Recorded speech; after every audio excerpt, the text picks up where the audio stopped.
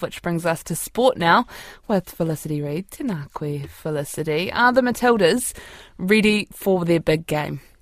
Well, they certainly think they are, Charlotte. England and Australia are both chasing history as they bid to reach the Women's Football World Cup final for the first time.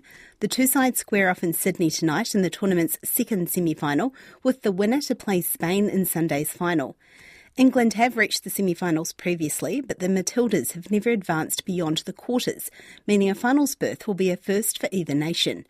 With an overwhelmingly parochial home crowd set to roar them on, Australia coach Tony Gustavsson says his players are more than ready.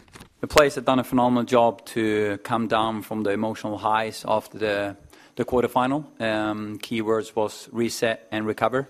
I think they've done that well. We looked at a lot of details in terms of prepping for England. We know it's going to be an extremely tough semi-final, but with amazing support from our amazing fans, I think it's going to be a fantastic game.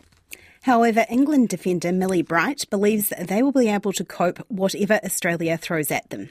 Whatever they give to us, we adapt to the situation. I think that's something that we've done really well throughout the tournament. I think we've faced many different challenges and we've adapted really well and shown different sides to us. And in terms of the crowd, I think we're just super excited to play in front of a really intense, full stadium.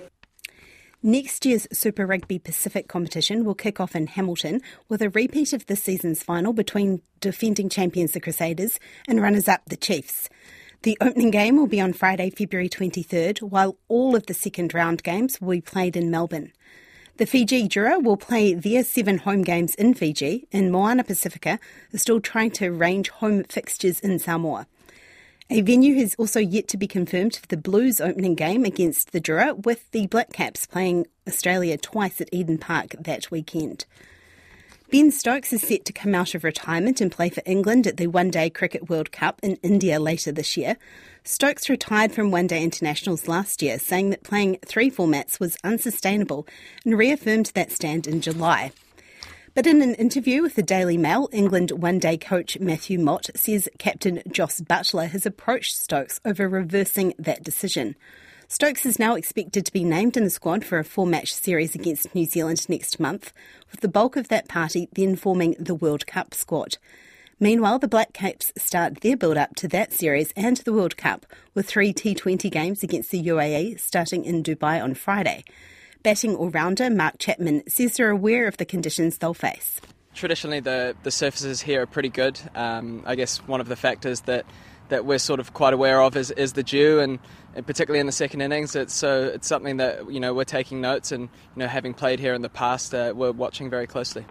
Canterbury high jumper Hamish Kerr says there are some things he does in competition that are better than anyone else in the world circuit, but there are also areas for improvement if he's to become the best. Kerr, the Commonwealth Games gold medalist and 2022 World Indoor bronze medalist, competes in the World Championships starting in Budapest this weekend. While he's in consistent form, Kerr knows there are areas he needs to improve on. One of those things is definitely my physical ability and my ability to really jump super, super high. And that's something that I will continue to develop. But I think in terms of my mindset, my mental game, the way that I kind of conduct myself through a competition, it's definitely really, really, really world class. So yeah, I very much feel like I belong there. Auckland will host a rugby league triple header between New Zealand, Samoa and Tonga in October as part of the newly announced Pacific Championships. The Kiwis will play Samoa, the Kiwi Ferns will take on Tonga, and the New Zealand A side will play Tonga A. Koe nā ngā porongo, ha kina kina.